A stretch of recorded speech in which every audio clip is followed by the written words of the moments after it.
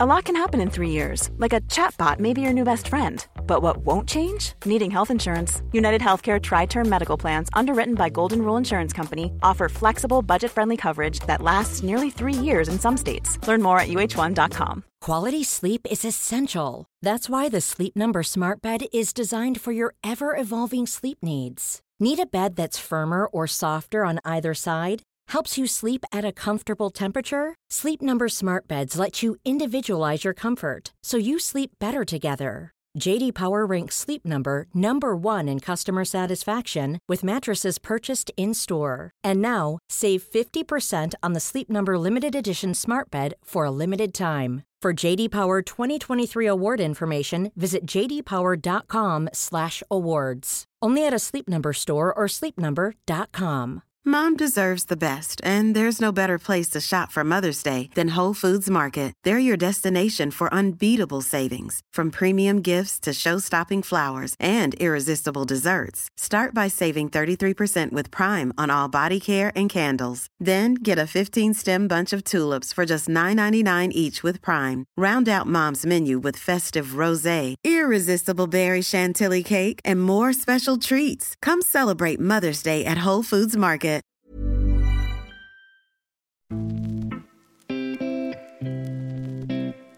Pettersson, mooi weggedraaid van de Wolf. Schitterend, Stefan Pettersson, een 10+. Goeie paas ook van Vinken. Dan die beweging van Pettersson. Prachtig, prachtig doelpunt ook. Techniek en beheersing. En zo komt Ajax 19 minuten voor tijd. Dankzij deze schoonheid van de Zweed Pettersson op 2-0.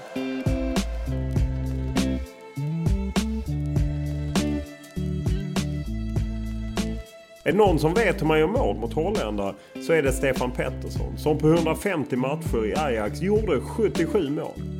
Nu lär inte anfallsspelet enbart vara i fokus när Sverige går in till mötet med Holland på tisdag med en behaglig måldifferens efter storsegern mot Luxemburg.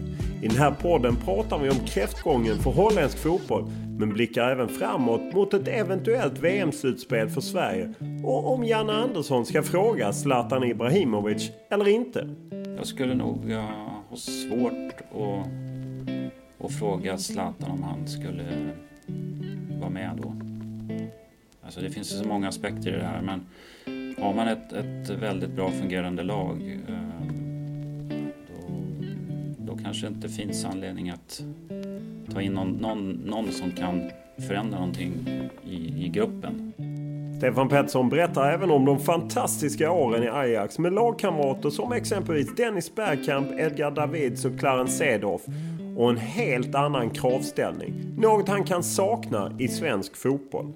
Och det var en omställning när jag kom hem sen igen, så var det tvärtom. Då var det fel för mig hur man gjorde i Sverige eller Göteborg då.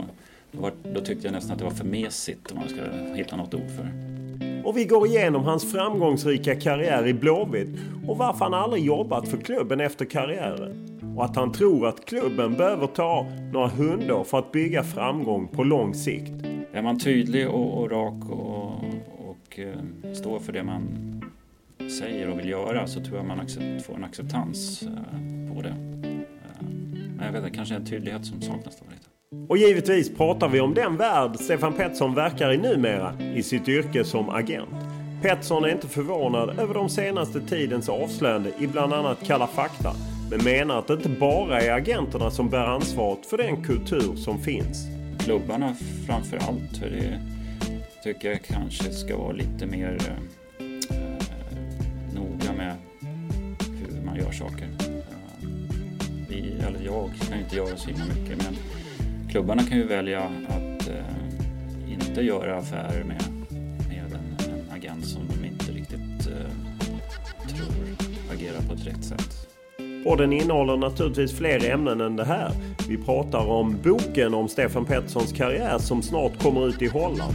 Om när han tackade nej till svenska landslagets VM-kval för att spela holländsk cupfinal. Och om hur det är att vara agent för Erik Hamrén och andra tränare. Och hur han hjälpte Västerås SK i konflikten med Benfica gällande Victor Nilsson Lindelöf. Men som vanligt börjar vi podden med en faktaruta.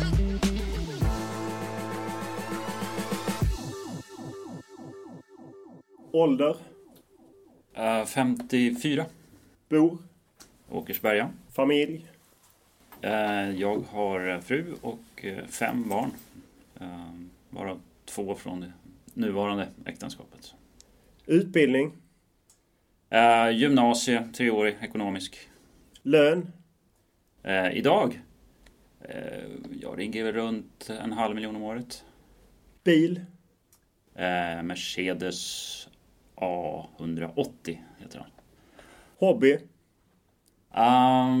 Ja, inget speciellt just idag. Jag spelar väl inte så mycket golf tyvärr. Jag följer mycket fotboll, så det blir det man gör. Vilka språk pratar du? Svenska, engelska, holländska. Vem är för dig världens bästa spelare genom tiderna? Pelé. Vilken är din största upplevelse kring fotboll? Kring fotboll, det är UEFA Cup-segrarna. Du vann både med Blåvitt och Ajax. Ja, precis. Vilken är din största merit som fotbollsspelare? Ja, det är väl just de 2 vinsterna. Jag utgår från att du har ett favoritlag. Vilket är det och varför? Jag har faktiskt inget äkta så här favoritlag. Jag gillar att se lag som spelar, i mina ögon, bra fotboll, attraktiv fotboll. Och det kan variera lite. Men åt något håll så jag har alltid gillat Barcelona under de senare åren till exempel. Hur de har spelat. Kanske inte alltid det mest roliga att se på, men skickliga spelare. När du tittar tillbaka på din karriär, vem var den bästa spelaren du spelat med? Bergkamp när han var som bäst. Vem var den tuffaste motståndare du stötte på i karriären? Svårt att svara på. Jag har ingen, jag har fått den frågan förut, men jag har ingen som poppar upp. Vad tränade du mest på i karriären för att spetsa till? Vad tränade jag mest på? Avslut tror jag, som jag individuellt körde mer än kanske andra saker. Vilket mål brukar du gå tillbaka till och kolla på YouTube? Ett mål med Ajax mot Feyenoord, där jag vände bort John de Wolf som jag hade många duster med och satte det med vänster. Vad var du bäst på i skolan? Gymnastik var bra såklart, tänkte jag säga, så väl alla idrottsmän kanske. Jag tänkte säga, förutom gymnastik brukar jag säga. Ja, det kommer jag till. Matte var jag hyfsat duktig i. Vilken är din favoritsvordom? Den kan jag inte säga, tror jag. För den är... nej. Den är för grov. Den är för grov kanske. Vilket ljud gillar du? Oj, den var annorlunda. Skratt gillar jag. Vilken är din dyraste pryl? Förutom bil och sånt där, och det är nog en klocka som jag fick i samband med Bergkamps avskedsmatch. Vilken var din tuffaste kris? Personligen eller fotbollsmässigt? Ja, det är den som var tuffast. Oj, det har varit några stycken. Skilsmässa är aldrig roligt. När var du lycklig senast? Igår kväll. Vad står det på din gravsten? Han gjorde sitt bästa.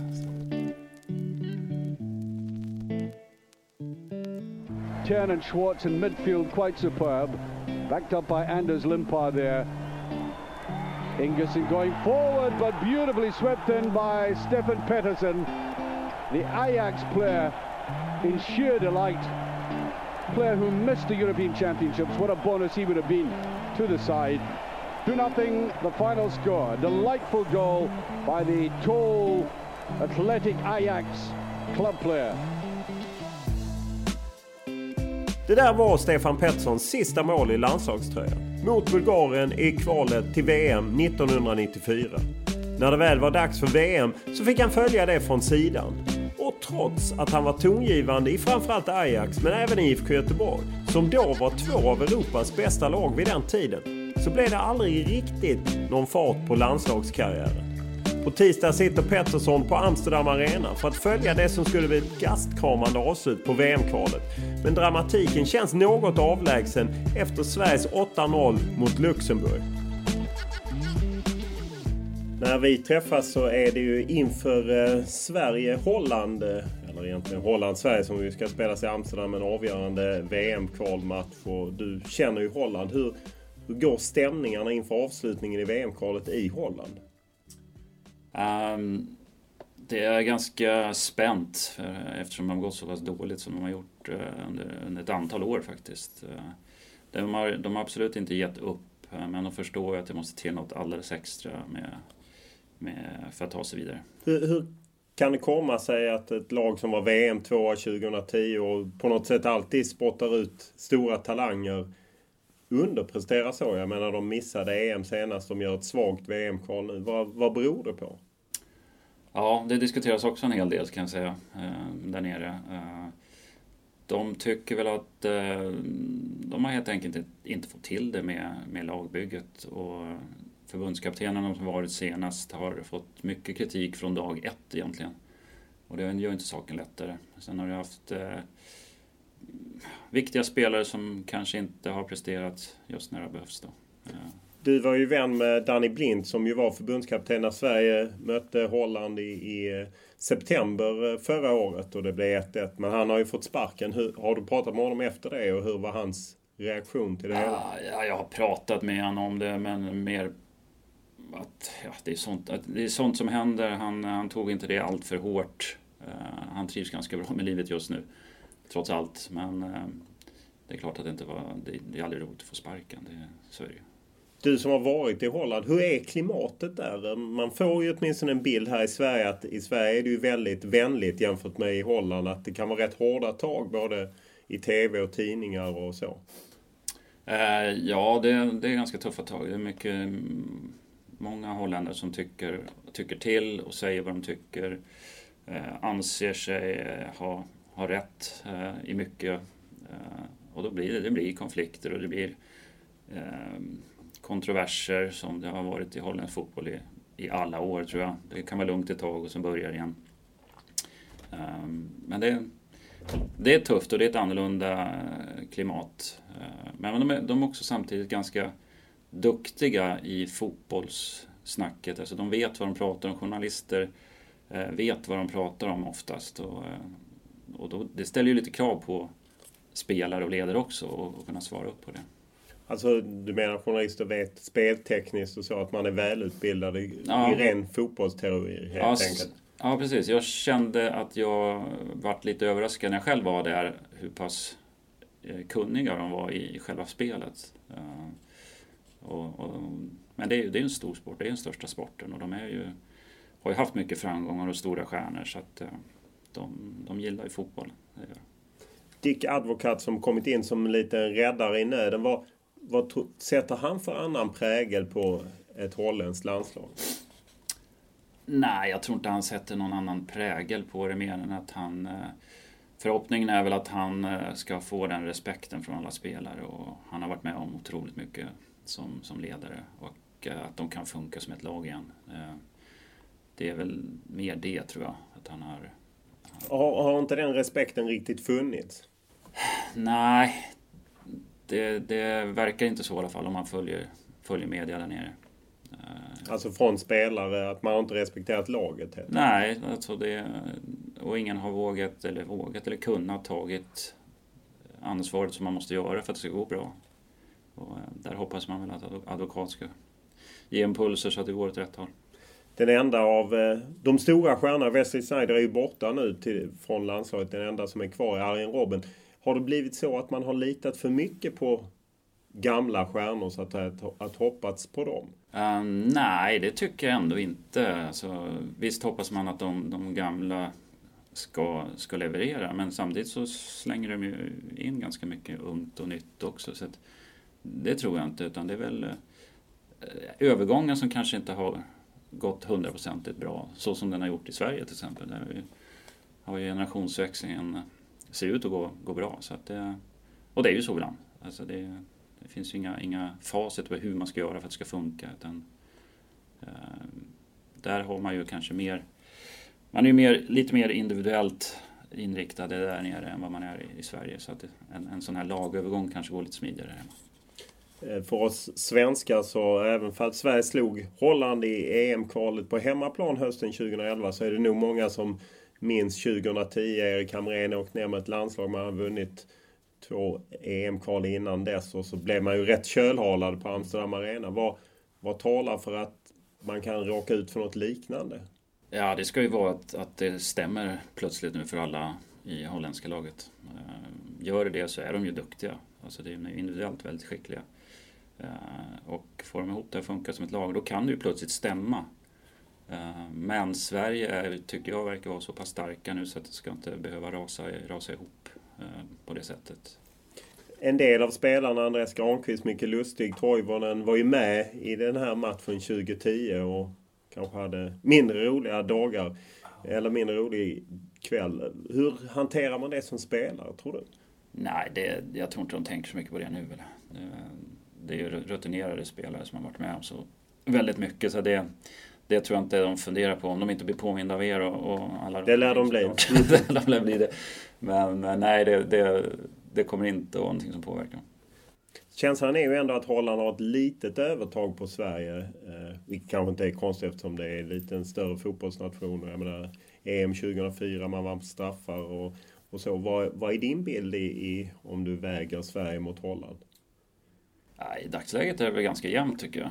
Men det är precis som du säger, man har ändå en bild eller en känsla av att Holland ska vara lite bättre än Sverige. Men som det ser ut nu är det absolut inte så. Kommer du vara där själv? Ja, kommer jag vara. UEFA-gulden 92 nämner du som en av 2 höjdpunkter där ni slår Turin och egentligen kan man ju säga att din straff borta som det blev mål på är avgörande för att ni vinner ju den hela på bortamål. Ja, just det. 2-2 borta, 0-0 hemma. Hur stort var det då? Det var stort. Dels naturligtvis att vi vann är ju stort och sen sättet som vi spelade fotboll på var ju väldigt uppskattat också. Och sen var det väl, Ajax vart ju ett av 2 lag som har vunnit alla 3 kupperna i och med den vinsten. Så det slog man ju upp en del också.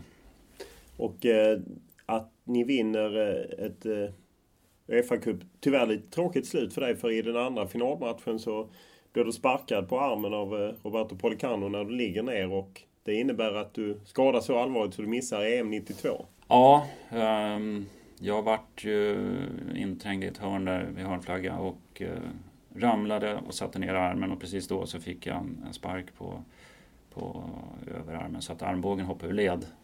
Det är inget jag rekommenderar någon att vara med om kan jag säga, för det var smärta som jag aldrig någonsin har haft tidigare och helst inte vill ha igen. Så och det gjorde ju som du säger att jag tyvärr missade EM på hemmaplan. Hade jag gärna varit med på. Hur var segerfesten med den smärtan? Ja, den var bra. Jag var tillbaks inför hyllningarna inne i stan så att de drog tillbaks armen och jag åkte in till torget så att det var ingen större fara med smärtan.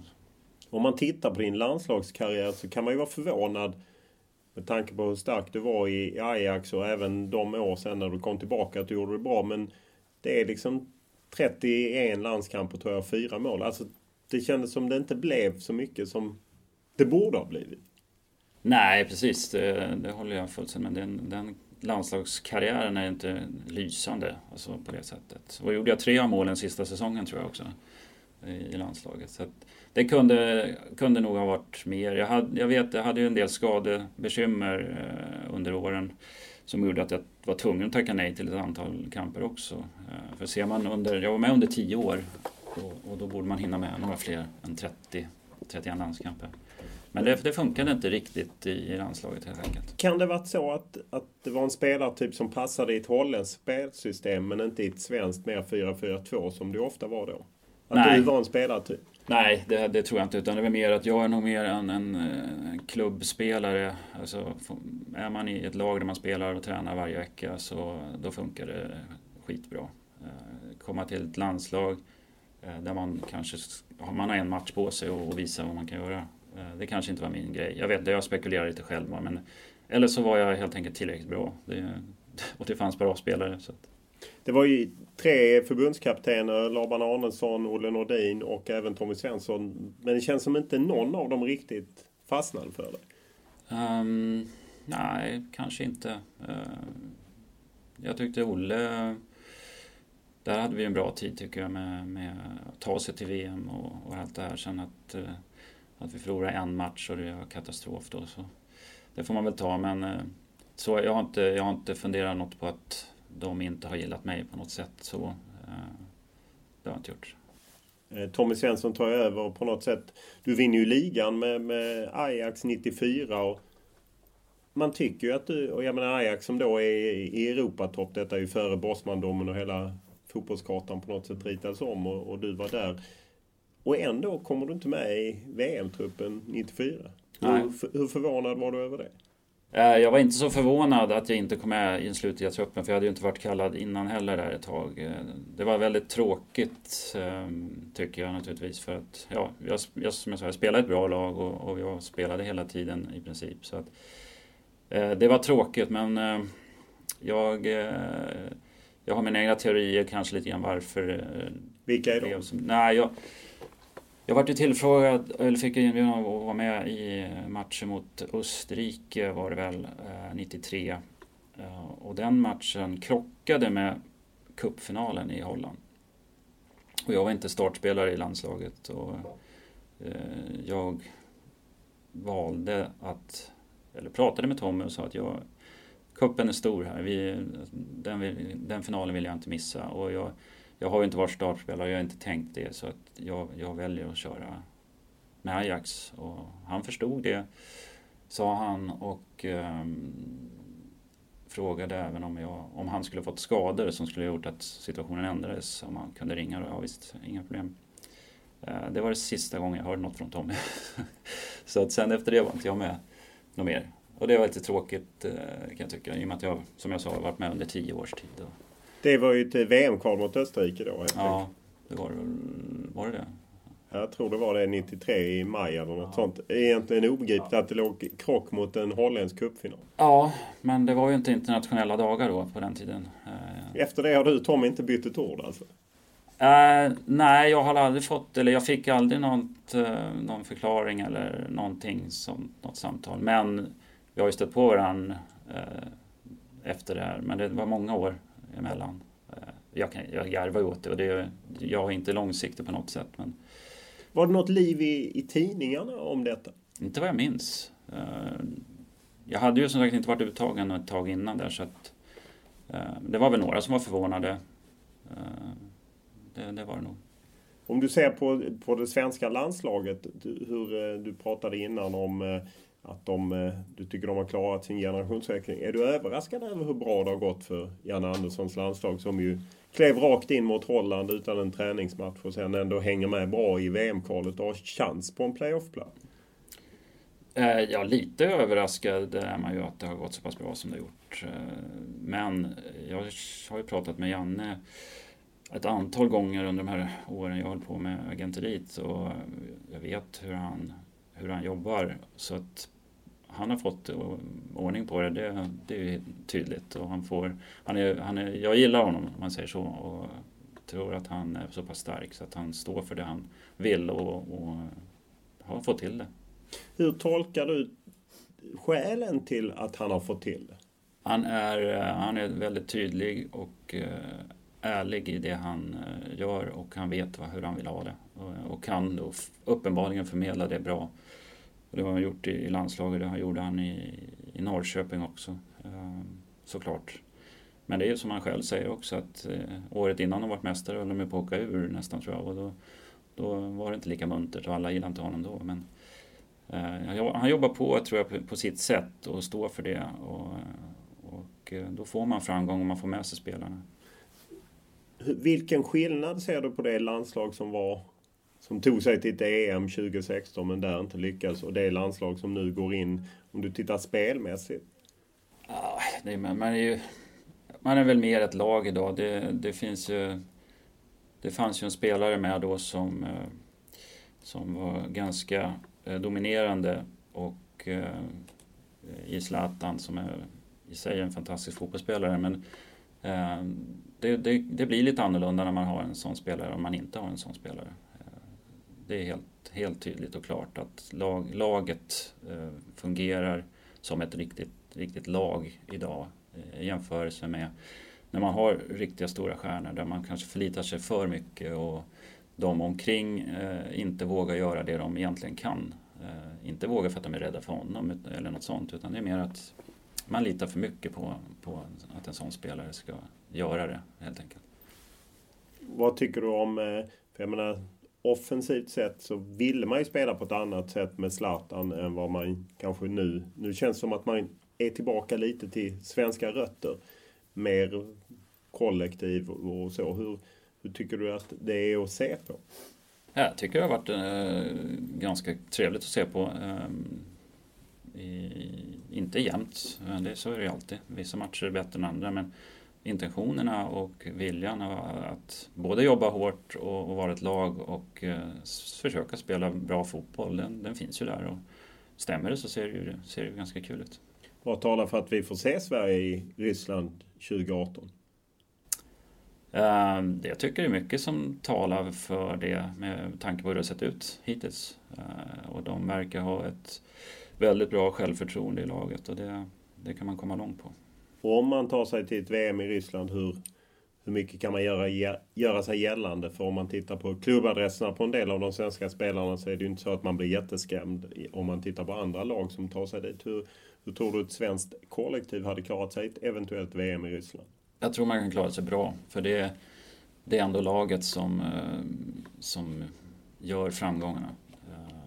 Sen kan man ha spelare som sticker ut såklart, men får man ihop med ett helt lag som Sverige fick 94 så kan det gå bra. Se på Island. Jag menar, det är lagen som funkar i hela laget och alla vet sina roller och har hittat en bra balans. Då kan det gå bra. Om vi talar en fråga som följer Janne Andersson nu med Zlatan Ibrahimovic på väg tillbaka i Manchester United. Hur hade du gjort? Hade du frågat Zlatan eller inte? Om VM, ett eventuellt VM? Jag vet inte. Nej, jag skulle nog ha svårt att fråga Zlatan om han skulle vara med då. Alltså det finns så många aspekter i det här, men har man ett väldigt bra fungerande lag då kanske inte finns anledning att ta in någon som kan förändra någonting i gruppen åt fel håll eller åt rätt håll. Alltså det är en jättesvår fråga, men det handlar ändå om laget.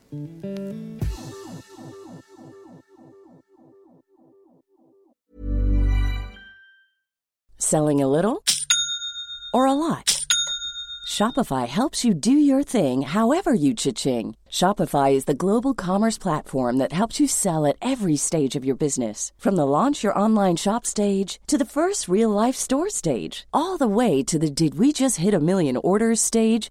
Shopify is there to help you grow. Shopify helps you turn browsers into buyers with the internet's best converting checkout. 36% better on average compared to other leading commerce platforms. Because businesses that grow, grow with Shopify. Get a $1 per month trial period at shopify.com/work. Shopify.com/work. Hey, it's Danny Pellegrino from Everything Iconic. Ready to upgrade your style game without blowing your budget? Check out Quince. They've got all the good stuff, shirts and polos, activewear and fine leather goods, all at 50 to 80% less than other high-end brands. And the best part? They're all about safe, ethical, and responsible manufacturing. Get that luxury vibe without the luxury price tag. Hit up quince.com/upgrade for free shipping and 365-day returns on your next order. That's quince.com/upgrade. Mom deserves the best, and there's no better place to shop for Mother's Day than Whole Foods Market. They're your destination for unbeatable savings, from premium gifts to show-stopping flowers and irresistible desserts. Start by saving 33% with Prime on all body care and candles. Then get a 15-stem bunch of tulips for just $9.99 each with Prime. Round out Mom's menu with festive rosé, irresistible berry chantilly cake, and more special treats. Come celebrate Mother's Day at Whole Foods Market.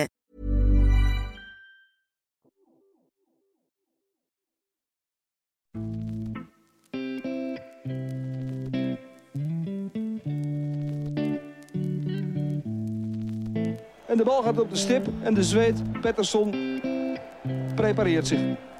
In de 30ste minuut van de tweede helft.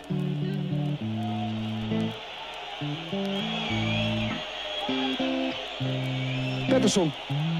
Ja! Ja! Weer een Zweed die voor een Nederlandse club scoort in een Europa Cup finale. En die andere kent u ongetwijfeld ook nog. Pettersson.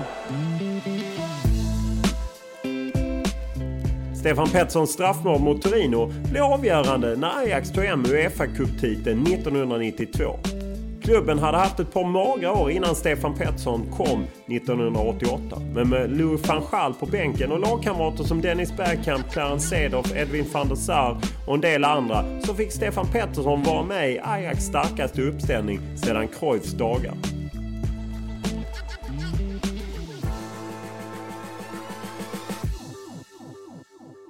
Vad är din relation till Holland idag? Min relation till Holland, ja, jag följer ju framförallt Ajax mycket. Det är ju lätt idag med media och internet och allt det här, så kan man göra det. Jag är väl ner och ser ett par matcher om året. Någon gång blir jag erbjuden av olika anledningar. Annars har jag åkt själv också. I och med att jag håller på med det jag gör också så är det roligt att titta in lite djupare i hur de jobbar med ungdomar och såna här saker. Så pratar med lite folk på den sidan. För att ändå sätta i paritet, de som inte minns, det är ju ett tag sedan, så var du ju stor i Holland och det är faktiskt så att det skrivs en bok om dig, om tiden i Ajax. I Holland bara. Ja, det är faktiskt så att den skrivs, det är jag som skriver, alltså den skrivs i jag-form, så att jag fick frågan i våras var det någon gång om jag skulle vilja göra det, och jag tänkte absolut inte att jag hade något behov av det eller varför skulle det vara intressant ungefär. Men jag började fundera på det mer, och eftersom jag har lite taskigt minne så tänkte jag att det kanske kan vara ett bra sätt att fräscha upp mitt eget minne om vad jag har gjort och vad jag har varit med om. Och det har varit spännande och kul och jobbigt och skrattat och gråtit, så att det blir spännande att se. Men den ges bara ut i Holland? Ja. Den ges, det är ju holländarna som vill göra den, så att det ändå ett tecken på vad du uträttade under dina 6 år i Holland. Ja, det är det väl. Annars skulle man kanske inte ha frågat. Nej, men det kan ju bli så att jag vet, det är ju förlagen som sköter såna här saker, så att de kommer väl att kolla med deras svenska kontakter om det finns något intresse av att göra den här, och blir det så blir det så, och då kanske vi skriver om lite grann mer. Nu är det mer fokus på Ajax-tiden egentligen.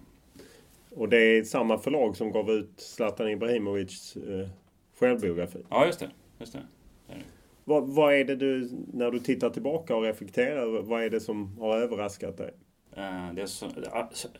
Det som överraskade mig mest var hur mycket som hände under de första åren framförallt.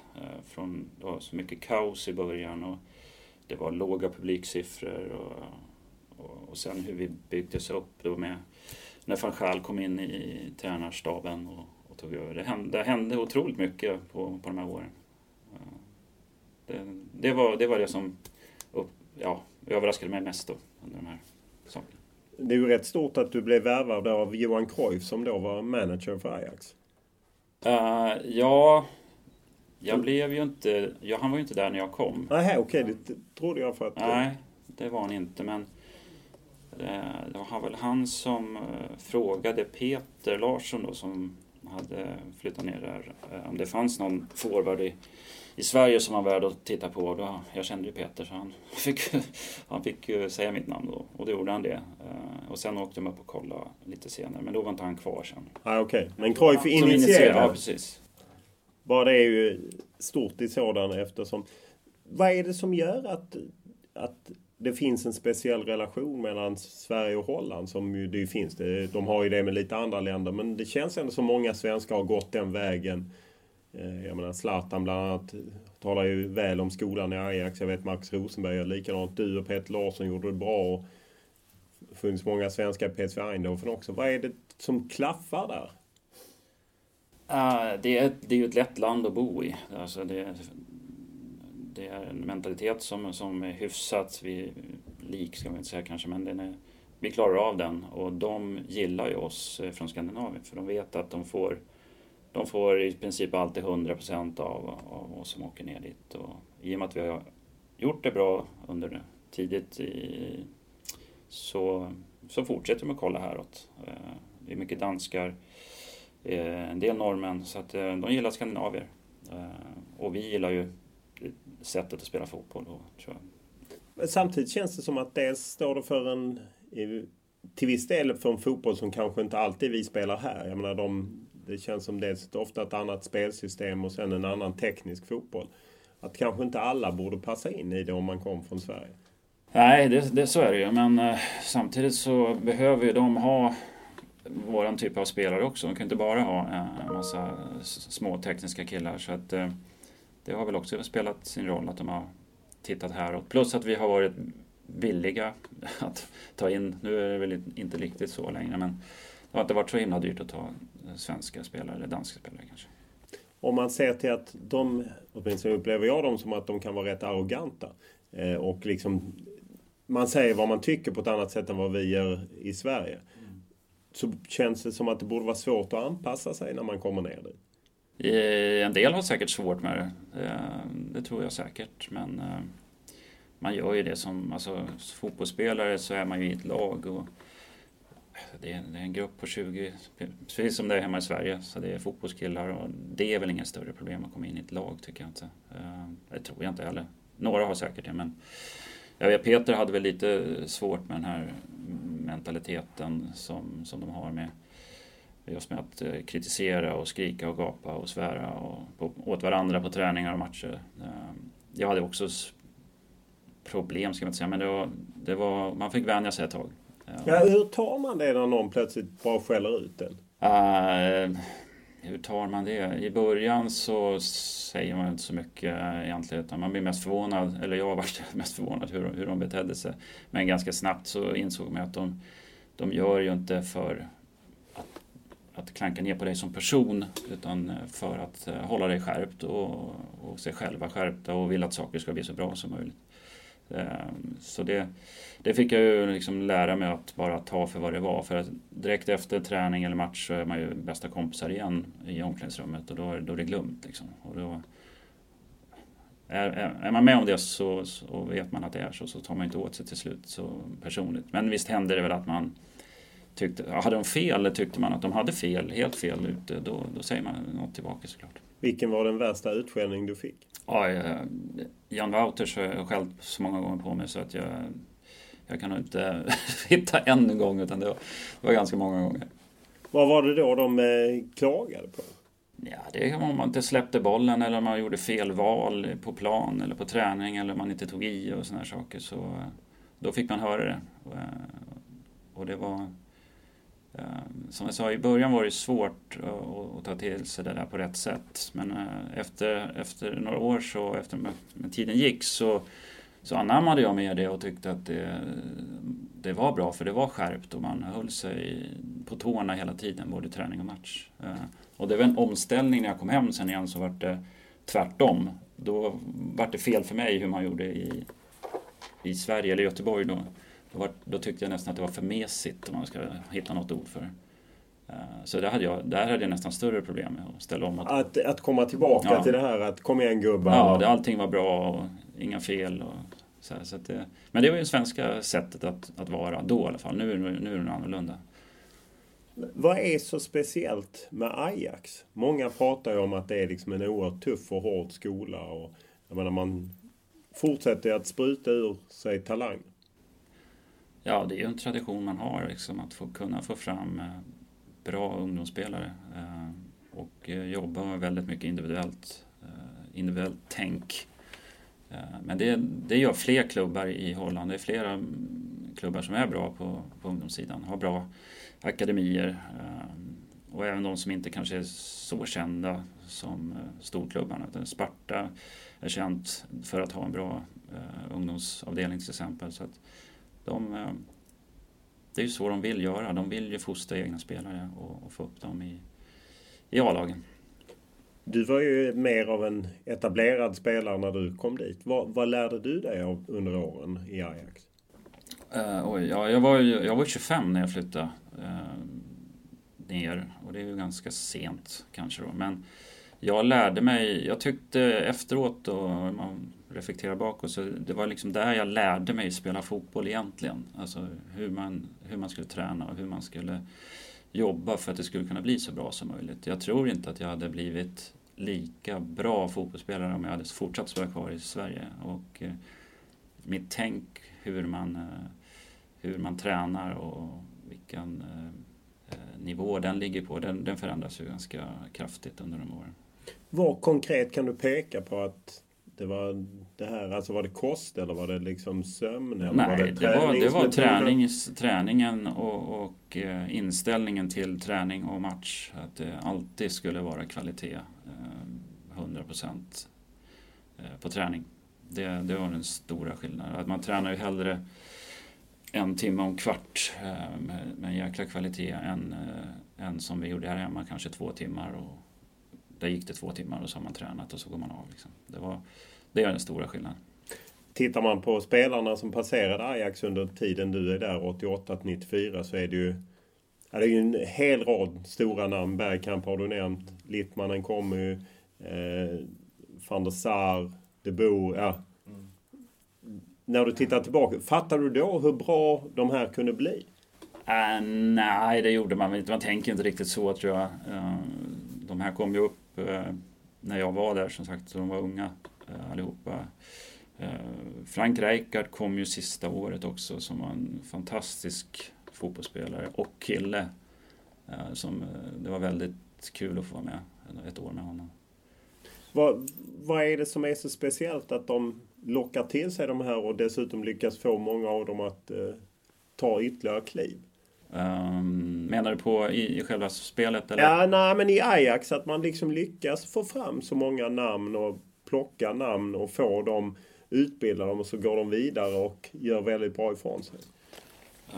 Ja, det har väl mycket med historien att göra, att man har gjort det i så pass många år, så det är många som vill komma till Ajax och det gör ju det helt mycket lättare såklart. Sen får de inte dit alla unga talanger, det får de inte, men många väljer Ajax med flit för att de vet att gör de det bra där så får de chansen i A-laget, eller så får de ett bra CV att de har varit i Ajax och så kan de fortsätta någon annanstans, vilket också händer.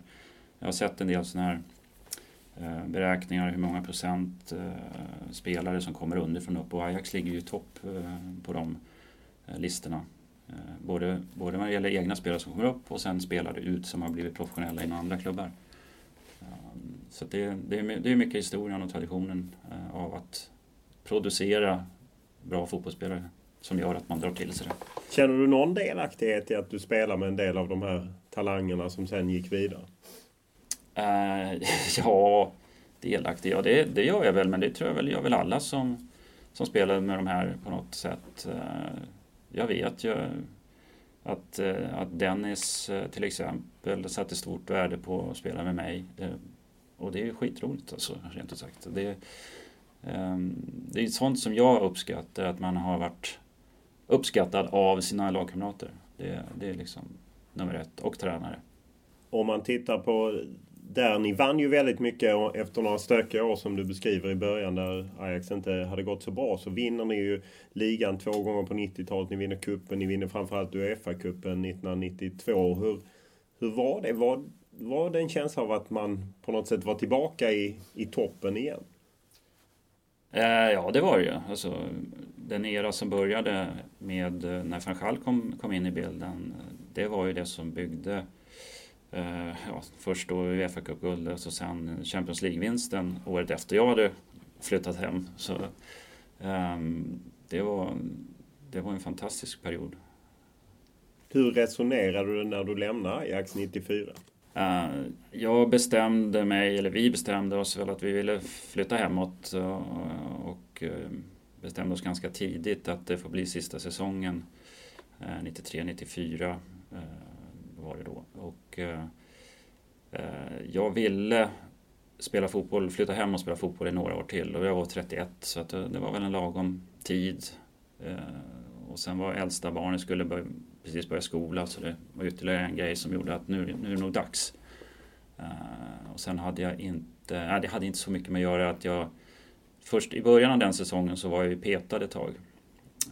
Men det hade egentligen ingenting med det att göra att du tog det. Några tror det, men så var det inte, utan det var mer att jag ville spela fotboll hemma för att komma in i Sverige igen och lättare få kontakter, lagkompisar och så vidare. Så att det var den stora orsaken. Hur var känslan när de vinner Champions League mindre än ett år efter att ha flyttat hem i 1-0 i Wien? Känslan var fantastisk. Jag tyckte det var skitroligt rent ut sagt. Det var ingen ånger eller någonting sånt, utan jag kände mig på något sätt lite delaktig ändå, för att det var ju det laget som vi hade haft under ett antal år och byggt till något bra. Jag visste ju precis hur det gick till. Så jag tyckte det var rent ut sagt skitroligt att det blev som det blev.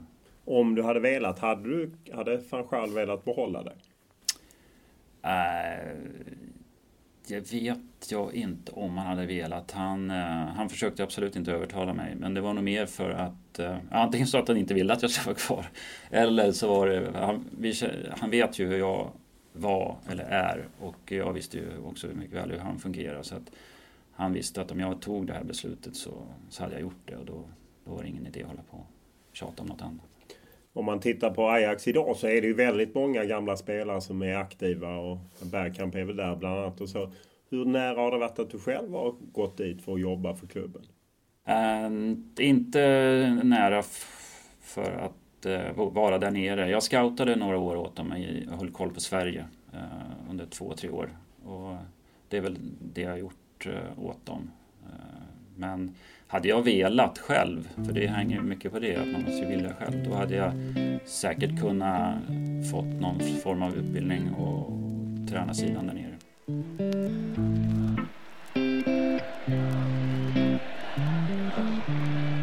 Anderson with it.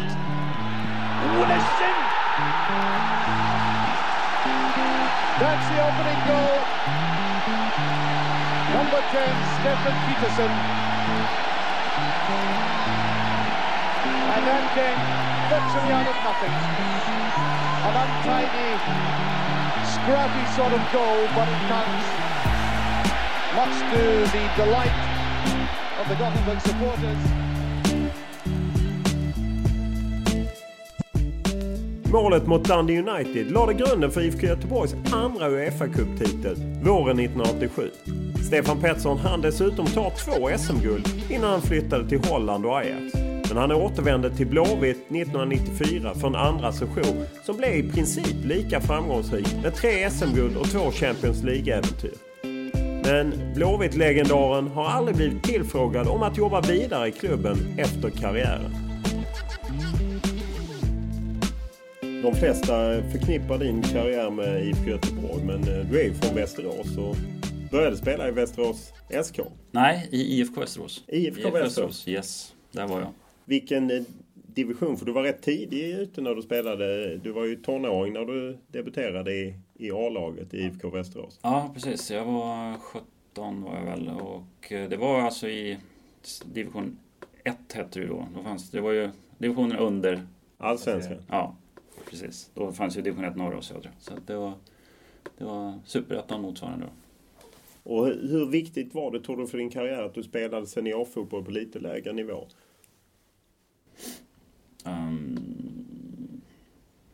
Jag vet inte hur pass viktigt det var. Det var en naturlig gång då eftersom det gick så pass bra som det gjorde och hoppa upp i A-laget och få känna på det där. Om det blev när jag var 18 eller inte, det tror jag inte det spelar någon större roll.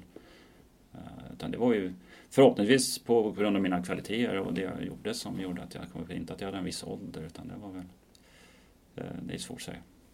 Du har ju hjälpt Västerås SK i den här konflikten med Benfica.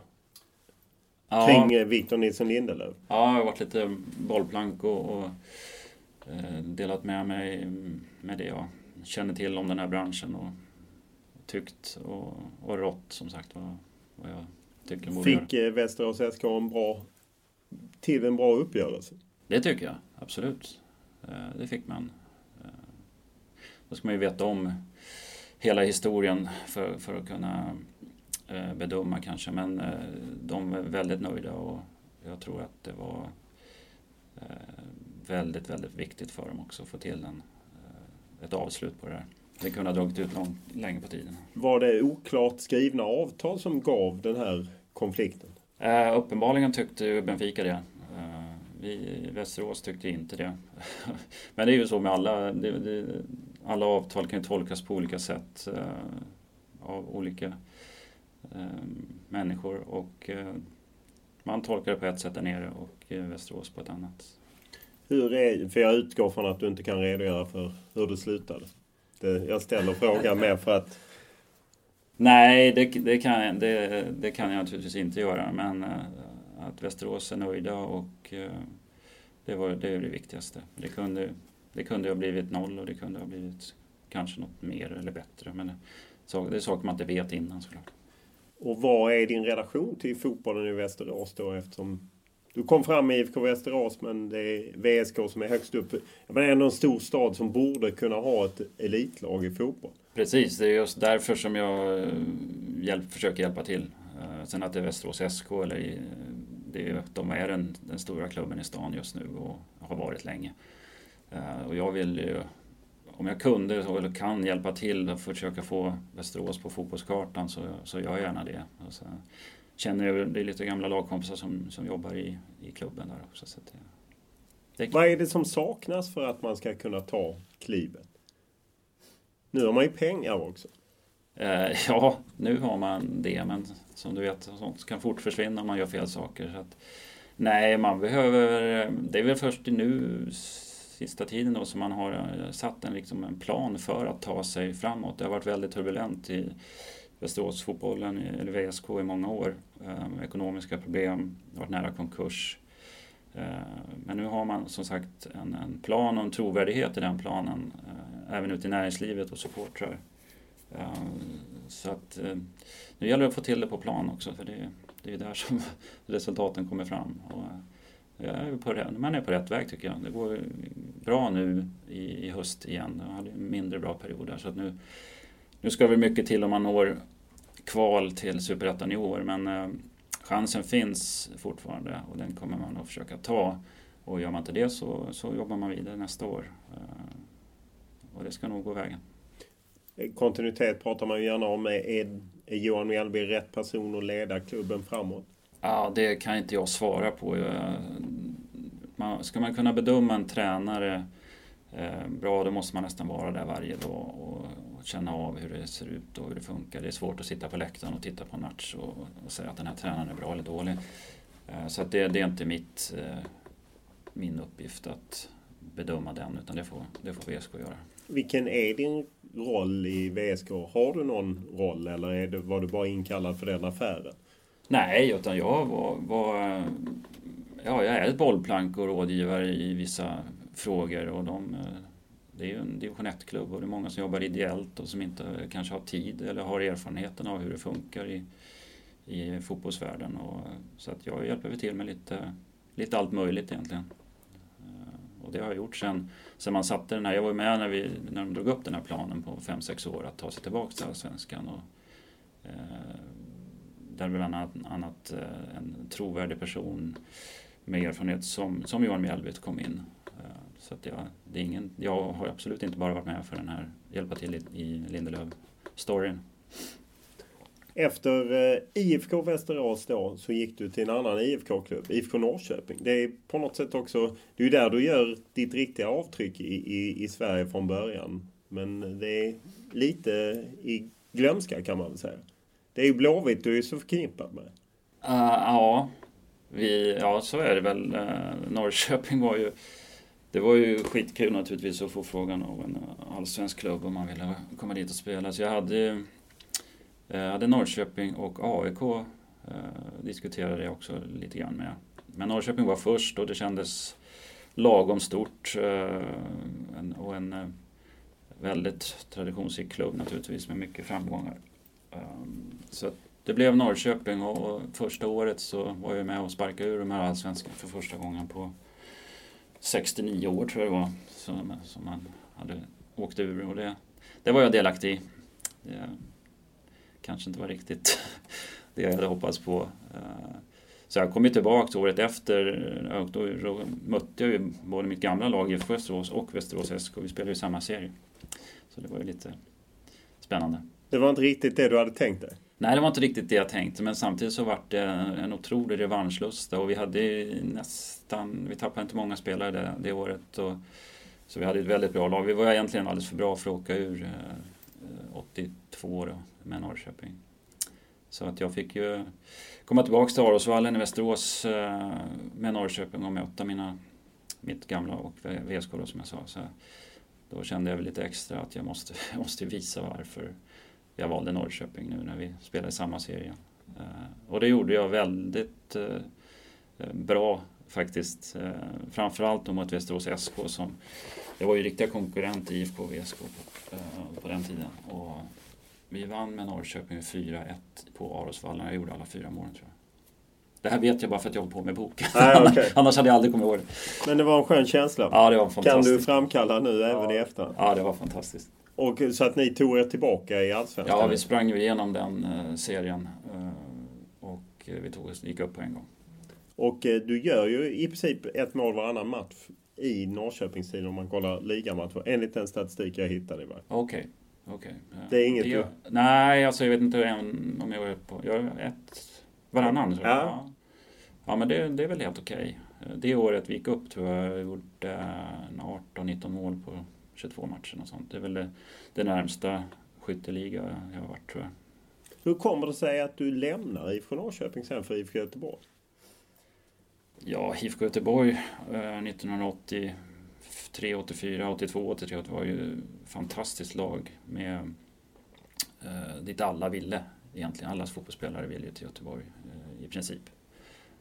Så det var det och den uppvaktning de gjorde att de verkligen ville ha mig som gjorde att jag gick dit.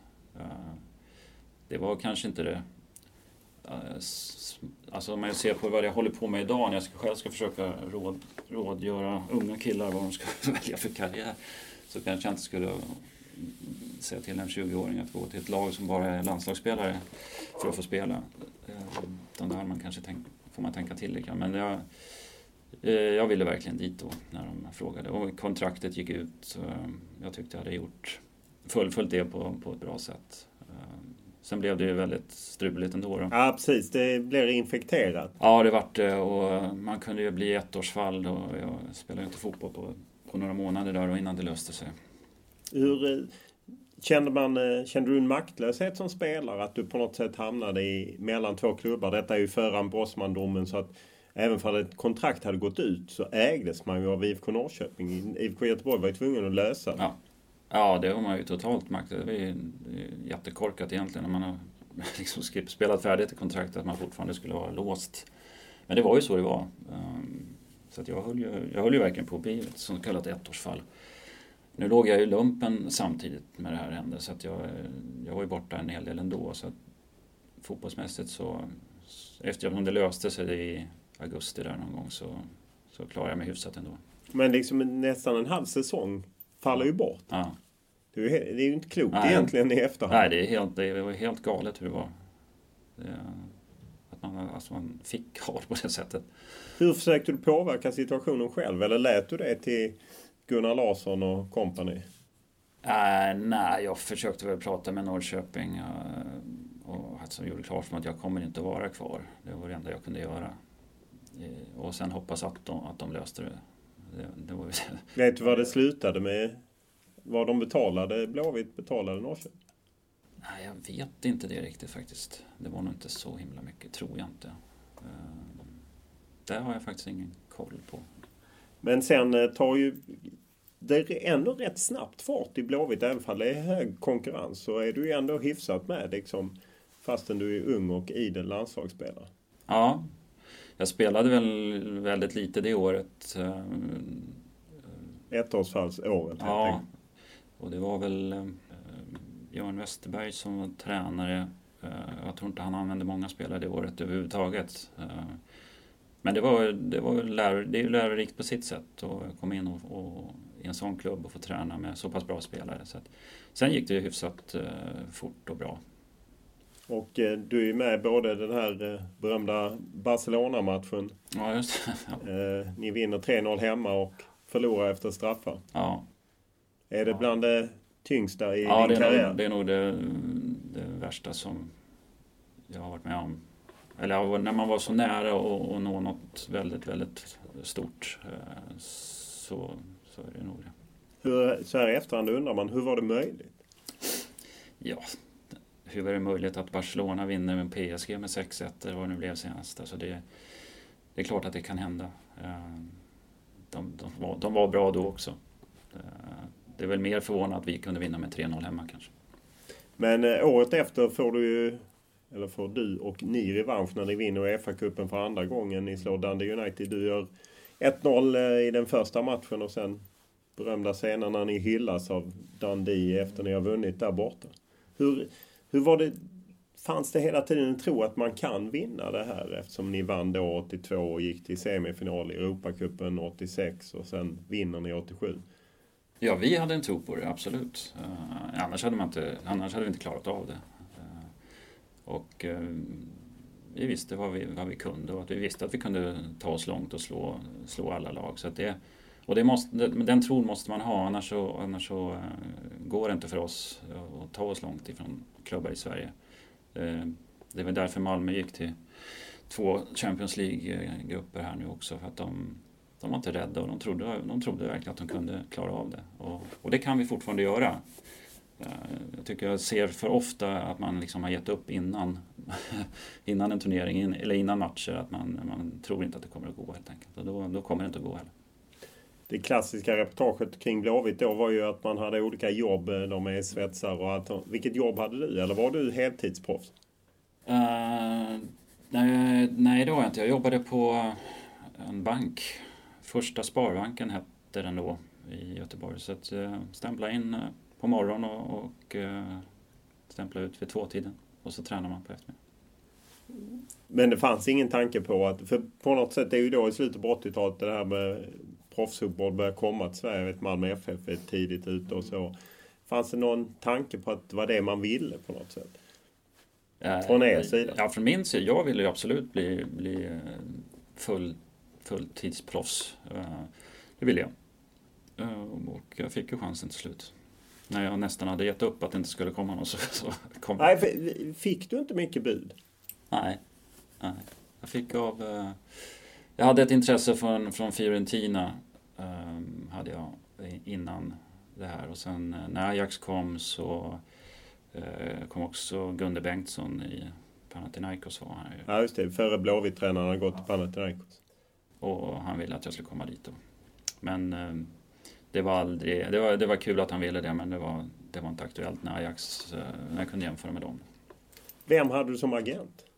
Hade du Börjeland som alla andra? Nej, det hade jag inte. Jag hade ingen agent. Hade jag inte. Och hur var det? Nej, du bara tog vad som lades fram? Nej, jag hade jag menar agent som höll på att leta klubbar och såna saker. Det hade jag inte. Det var någon som hörde av sig och frågade om han fick leta klubbar åt mig, och det kunde väl göra ungefär så. Men när det gällde Ajax så var det ingen agent inblandad. Nej, kontrakten och det lät jag ju åt spelarföreningens ordförande Sven-Olof Håkansson, advokat och åklagare, som fick se över att det var rätt. Så var det. Gav man ett motbud på den tiden eller var man bara nöjd? Jag var så jävla nöjd tror jag, så att jag skrev på det de la fram i princip. Under tiden i Ajax när du ändå gör det väldigt bra på en högre nivå, hur många erbjudanden hade du då? Jag hade ingenting där heller. Jag hade ingen som sökte det heller. Och det kanske man skulle haft. Men jag hade inte det behovet eller viljan att jag måste vidare någonstans. Jag trivdes enormt bra. Och så mycket roligare fotboll tror jag inte man kunde spela på så många andra ställen heller. Så visst gick det säkert att tjäna mer pengar någonstans. Men det var liksom inte det som drev. Så du var inte inne och omförhandlade ditt kontrakt och försökte driva på? Som man ju ser idag spelare håller på med. Nej, utan jag skrev ju ett par nya under tiden, men det gjorde jag det själv. Och det var de som frågade om de ville förlänga. Och det gör man ju, där gjorde man ju bra. Och det gör man nog lite oftare. Utom så att man går in kanske och bryter. Från klubbens sida, man går in och bryter och skriver ett längre med de man vill ha. Här väntar man tills de går ut och så erbjuder man kanske ett nytt. Att man visar på något sätt. Lite Elfsborg tror jag faktiskt jobbar på det sättet att man gärna hela tiden vill ha nya kontrakt så man ligger rätt lönemässigt i omklädningsrummet. Ja, precis. Efter Ajax så vänder du hem till Blåvitt igen. Var det givet att det skulle bli Blåvitt? Nej, inte jättegivet. Göteborg gillar vi och ville gärna bo i igen. Så, och det var ju Gunder igen då som var frågan om han var ju Örgryte då. Så, och de hade någon shejk som var inblandad där med pengar och grejer. Så att jag pratade med honom lite grann, men det vart Göteborg låg ju naturligtvis närmast till hans. Men jag ville ju också att de skulle vilja att jag skulle komma. Det var inte så att jag ringde och frågade om jag fick komma direkt. Utan jag ville att de skulle ta initiativet och visa att de ville att jag skulle komma hem. Och det gjorde de? Det gjorde de, ja. Och du kommer ju hem till ett Blåvitt som då är oerhört starkt får man ju säga. Jag menar spelar Champions League, tar en rad SM-titlar under Roger Gustafsson och så. Samtidigt känns det som att du också spelar en otroligt bra fotboll. Eller så var det att man inte hade sett dig i Ajax så mycket eftersom tiderna var annorlunda. Ja, precis. Nej, jag var ju i bra form. Alltså det var ju, alltså ju äldre man blev, desto bättre blir man ju i fotbollen så att säga, med erfarenheten och man vet hur det funkar och man vet vad man kan och inte kan. Så att skulle man kunna fortsätta spela fotboll så blir man antagligen bara bättre och bättre rent fotbollsmässigt. Sen att kroppen inte kanske hänger med, det är en annan sak. Du kör ju ett antal säsonger där och ni både tar SM-titlar och spelar Champions League och så. Hur är den perioden nästan bättre än den första perioden i Blåvitt? Från din sida? Ja, det är den väl egentligen. Men det verkar inte så många som vet det. Det var många som är förvånade att jag spelade när jag kom hem. Har jag märkt. När jag har fått frågan. Är det så? Alltså? Ja, för mig är det väldigt starka minnen att du var väldigt tongivande i Blåvitt då. Jo, men du är också väldigt insatt i. Ja, kanske, men mer insatt än den snitt. Ja, kanske. Men om man ser till att du körde vidare, där var det. Vad hade ni då som gjorde att det funkade resultatmässigt? En bra grupp igen då, för det kommer tillbaka till. Det är det handlar om. Bra killar som många duktiga fotbollsspelare. Det behöver man ju ha. Men som också då funkar ihop. Och Micke Nilsson sa någon gång att han behövde inte ha Roger där för han är ett självspelande piano. Det kan vem som helst träna, sa Micke då på sitt sätt med glimten i ögat. Men lite så kanske det var också. Vi funkade väldigt bra ihop. Samtidigt Roger Gustafsson hör mig mycket att hans besatthet, att om man duschade utomlands skulle man inte ha öppen mun för då kunde man bli sjuk typ. Ja, men man har hört många sådana exempel. Sväljer inte poolvattnet. Nej, precis. Ja, nej, han var en oerhört noggrann tränare. Det var han. Men totalt, alltså han har en besatthet och van Gaal hade en helt olika framtoning. Om du ser på Blåvitt idag, hur förvånad är du att de är i den krisen? Jag vet inte hur förvånad. Men alltså alla lag har dippar. Vi hade det också när jag höll på. Så att det är sådana perioder som kommer. Men det är betydligt tuffare. Idag är det inte så att alla spelare vill till Göteborg heller. Utan det finns så många andra bra lag. Så det är klart att det är tuffare att få dem att få rätt spelare och få laget att fungera. Det är tuffare idag. Men om man ser till, nu pratar man om SM-guld 2021 och skulle man inte heller bara börja om och säga att vi börjar om, satsa på lite egna talanger, det här kommer ta några år, istället för att liksom ha någon slags ambition att ligga kvar i toppen? Jo, man får väl... nu vet ju inte jag hur de tänker på Kamratgården fullt ut. De kanske är inne på den linjen redan. Men sen är det ett enormt tryck utifrån naturligtvis. Men det är väl samma här att är man tydlig och rak och står för det man säger och vill göra, så tror jag man får en acceptans på det. Men jag vet inte, kanske en tydlighet som saknas då lite. 2014 slutade Håkan Mild som sportchef och man intervjuade ett antal kandidater. Var du en av kandidaterna? Nej, det var jag inte. Har det någonsin varit aktuellt att liksom söka sig i en ledarposition till Blåvitt? Nej, jag har inte sökt mig till det, men det är väl lite där också att man vill ju få frågan. Man vill ju i så fall att de ska vilja att man ska komma. Jag har inte sökt mig dit själv. Och du har aldrig fått frågan? Nej, jag har aldrig fått frågan av Göteborg. Nej. Så när du slutade 98 så var det inte så att man ville ha dig kvar i organisationen på något sätt? Nej, tydligen inte. Jag fick inga frågor i alla fall. Om man ser, du har ju Emil Salomonsson i klubben som agent då. Vad talar för att han blev kvar? Att det som talar för att han blir kvar, det är väl mycket. Han vill så himla gärna vinna ett SM-guld med Blåvitt. Han trivs otroligt bra och är väldigt uppskattad av både fans och ledningen. Så att det är väl ganska mycket som talar för det. Då får han kanske stanna länge. Vad sa du? Då kanske han får stanna länge i klubben. Ja, kanske. Du är ju agent och jobbar som fotbollsagent och har gjort under många år.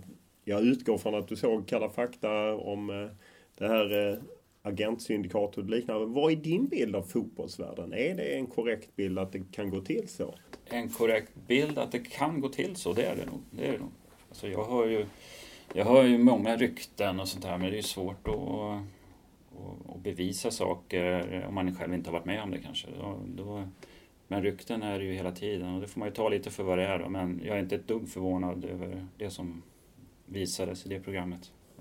Jag har inte den här matchfixing-grejen bortsett från det då, för det har jag inte upplevt själv på något sätt. Men att det i agentvärlden kan gå till på det här sättet, eller i agentvärlden, i fotbollsvärlden. Om man ser till att just det här att man ger saker till unga spelare. Om du träffar unga spelare och frågar dem, är det så att de vill ha något av dig? Eller finns det en kultur av att man på något sätt ska sticka till någonting för att de ska en väska eller en klocka eller något sånt? Ja, att vissa gör det är jag helt övertygad om att det förekommer. Det gör det. Men jag har inte fått den frågan av någon som jag har pratat med. Det har jag inte. Hur ofta sticker du till något själv? Det har jag aldrig gjort. Men det är nog fler som aldrig gjort. Men det är inte riktigt min grej. Jag vill försöka få dem att göra rätt val. Om man nu pratar om de unga killarna där det kan vara skitkul att vara med hela resan från de är 15, kanske 16 och upp till att bli en allsvensk spelare. Det är en kul resa att vara med om. Men jag har inte lovat, alltså det är väl det som är grejen, att många lovar saker som killarna ska få vara med om och det ska inte vara därför de väljer mig liksom, utan det ska vara för att de tror att jag kan hjälpa till att de kan bli bra fotbollsspelare. Vad är din pitch när du försöker sälja in dig själv? För jag gissar att de flesta kommer inte ihåg dig som spelare. Nej, precis. Nej, men turligt är några föräldrar som gör det i alla fall. Men pitchen är ju att jag har varit med om allt som man kan vara med om som fotbollsspelare, tror jag. Och kan vara med och råda i hur jag skötte och saker och hur jag tänkte på saker och tog mig framåt. Det är de svåra, det är när det kommer lite motgångar och lite svåra saker som gör att man kommer hela vägen om man tar sig igenom de sakerna. Och jag har gjort allt. Alltså jag har varit hyllad och petad och fått mycket kritik och blivit hyllad som sagt och varit skadad. Så att jag har varit med om det mesta och kan jag förmedla det när de själva är i svårigheter och på ett bra sätt, att de tar det på rätt sätt och för sig framåt, då kan jag nog bidra. Hur många klienter representerar du? Det är 15-20 stycken. På lite olika nivåer. Hinner man med? Nej, helst skulle man ju vilja hinna ännu mer. De skulle vilja se varje match live nästan kanske, men det funkar. Nu, som tur nu är det lite enklare. Man kan se 2 matcher samma dag via tv eller nätet eller något så, om man behöver. För att hålla koll på dem? Ja, hålla lite koll. Sen man ska inte curla för mycket med dem. Eller för mig, en sak som jag ofta pratar med om, att de måste lära sig att ta eget ansvar för vad de håller på med också. Och det tror jag är otroligt viktigt om man ska ta sig framåt. Vad lägger du mest tid på som agent? Det är att åka runt och se matcher. Och hålla mig informerad om vad som händer och sker i klubbar. Prata med sportchefer. Kolla hur det går för grabbarna och vad de har för möjlighet vad som händer nästa år och så vidare. Vad är din bild av hur marknaden har förändrats? För det känns som att förr i tiden kanske man i teorin jobbade åt en spelare. Nu känns det som att man lika gärna kan jobba för en klubb som vill ha en spelare eller en klubb som vill sälja en spelare. Tar du den typen av uppdrag också? Ja, det kan jag göra om jag kan hjälpa till och det är någon klubb som av någon anledning. Men det är ju en klubb som vill sälja en spelare är ju oftast kanske för att man inte behöver ha spelaren kvar, och då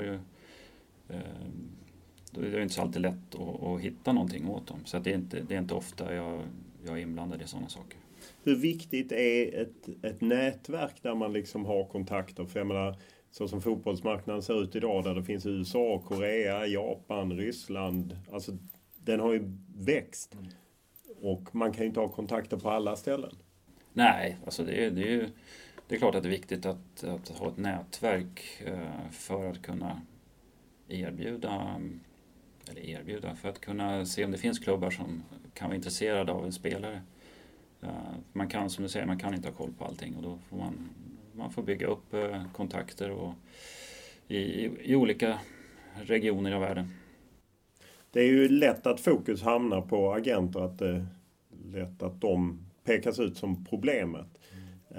Vilket ansvar har fotbollsvärlden i stort, ligor, klubbar, förbund, för den situation som är kring agenter? Ja, jag skulle säga att de har väl ett stort ansvar. Klubbarna framför allt, för det tycker jag kanske ska vara lite mer noga med hur man gör saker. Jag kan ju inte göra så himla mycket, men klubbarna kan ju välja att inte göra affärer med en agent som de inte riktigt tror agerar på ett rätt sätt. Det är där det måste bromsas någonstans. Hur upplever du har ju ändå varit agent ett antal år, hur upplever du att konkurrensen har förändrat? Ja, det är betydligt fler som håller på nu än vad det var kanske för 10 år sedan när jag började med det här. Det är det. Och det blir ju så, det blir ännu mer pengar i fotbollen, och då söker sig folk till det. Och, unga spelare har kompisar, brorsor, föräldrar som vill ta en del av kakan också, och är spelarna nära och fortsätter att vara det. Så att det är väldigt många som håller på med det här. Hur många tror du kan leva på det? I Sverige? Ja, det är inte så många. 5-6 stycken kanske. Kan du själv leva på agentjobb? Ja, det beror på hur man lever, tror jag. Jag har inte kunnat gjort det under 10 år, kan jag säga. Senaste åren har väl gått runt ungefär.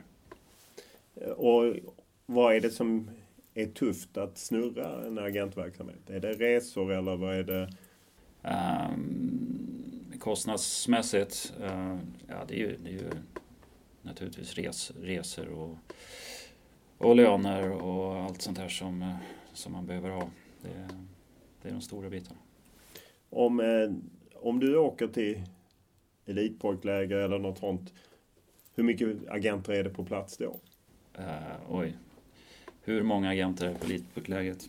Ja, men om du åker ut och tittar på talanger, en P17-landskamp, en P19-landskamp. Jag känner absolut inte alla. Men jag vet ju att på landskamper är det säkert 10-15 agenter och lika många klubbar. Så och scouter som är där. Så det är många folk runt både landskamper och elitpojkläger heter det ju inte längre. Det heter ju utbildningsläger. Ja, precis. De har rebrandat. Ja, just det. Nej, det är mycket. Det är det. Man talar ju kring den här problematiken att man säger ju att det var ju FIFA-licensen som försvann och nu talar ju Svenska fotbollförbundet om att införa någon slags certifiering, licens som man ju har i en del andra länder, England, Danmark, Tyskland. Vad tror du det hjälper? Det tror jag kommer att hjälpa om det får några konsekvenser. Om man gör något fel eller om det är någonting som inte stämmer. Om det finns en uppföljning i det.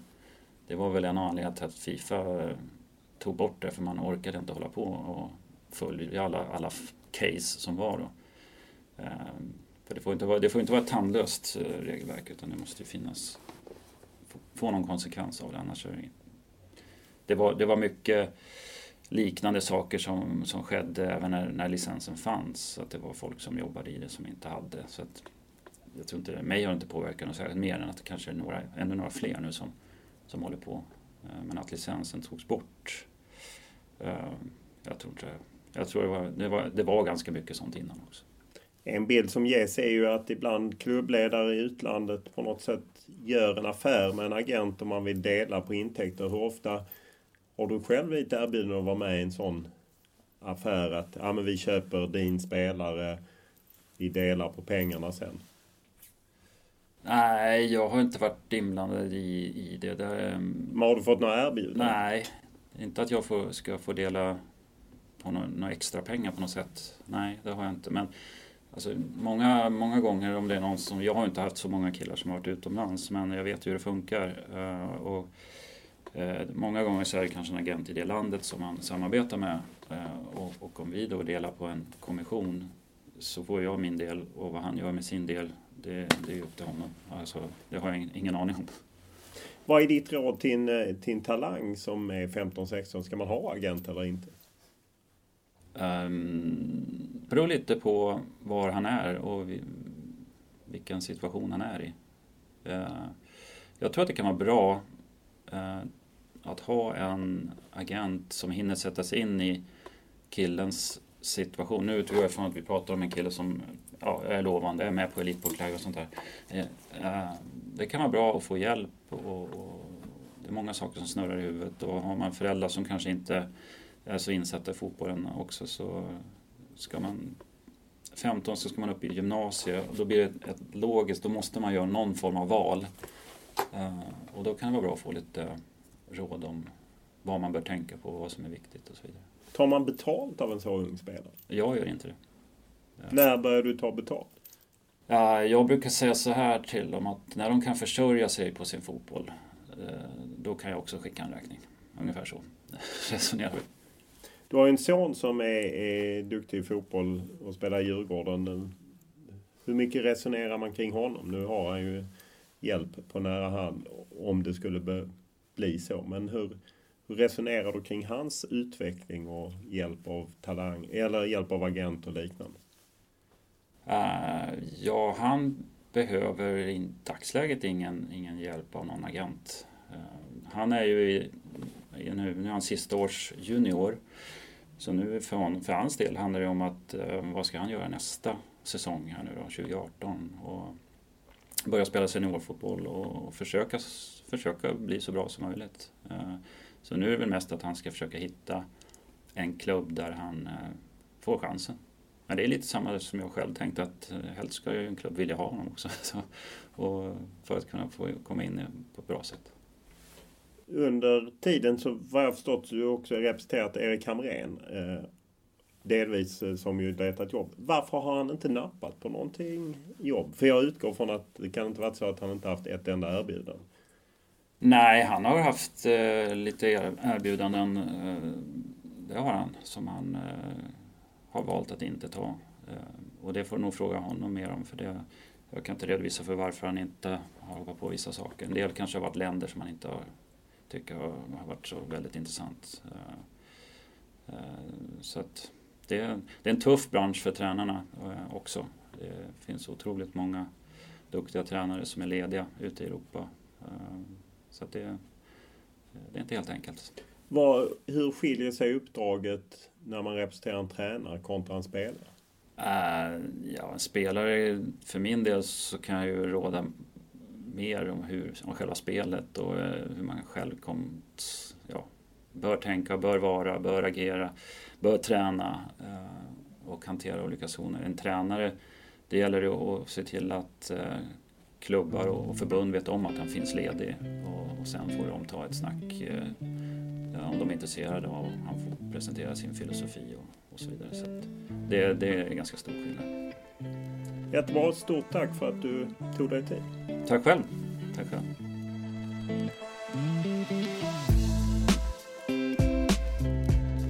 Podden är producerad av Olle Junell Lindberg och Albin Falk Hansson och nu återstår det bara ett vanligt poddavsnitt innan det är dags för ett tv-avsnitt. Den 23 oktober är det förhoppningsvis premiär för podden även i tv-format. Det betyder dock inte att den här vanliga poddvarianten kommer att försvinna, utan den finns också kvar. Så det blir lite mer av det hela helt enkelt. Som vanligt är vi tacksamma för eventuella synpunkter, idéer och tankar. Enklast är att mejla mig olof.lund@tv4.se eller skriva på Twitter och Instagram där det är Olof Lund i ett namn. Stort tack för den här veckan.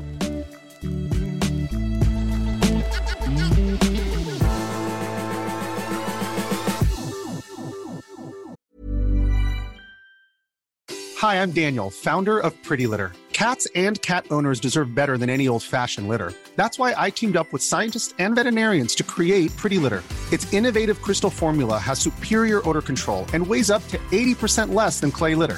Pretty Litter even monitors health by changing colors to help detect early signs of potential illness. It's the world's smartest kitty litter. Go to prettylitter.com and use code ACAST for 20% off your first order and a free cat toy. Terms and conditions apply. See site for details. Hey, it's Paige DeSorbo from Giggly Squad. High quality fashion without the price tag. Say hello to Quince. I'm snagging high-end essentials like cozy cashmere sweaters, sleek leather jackets, fine jewelry, and so much more. With Quince being 50 to 80% less than similar brands.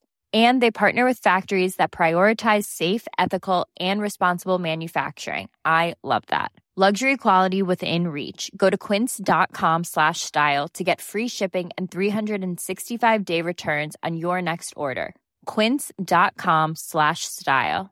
Mom deserves the best, and there's no better place to shop for Mother's Day than Whole Foods Market. They're your destination for unbeatable savings, from premium gifts to show-stopping flowers and irresistible desserts. Start by saving 33% with Prime on all body care and candles. Then get a 15-stem bunch of tulips for just $9.99 each with Prime. Round out Mom's menu with festive rosé, irresistible berry chantilly cake, and more special treats. Come celebrate Mother's Day at Whole Foods Market.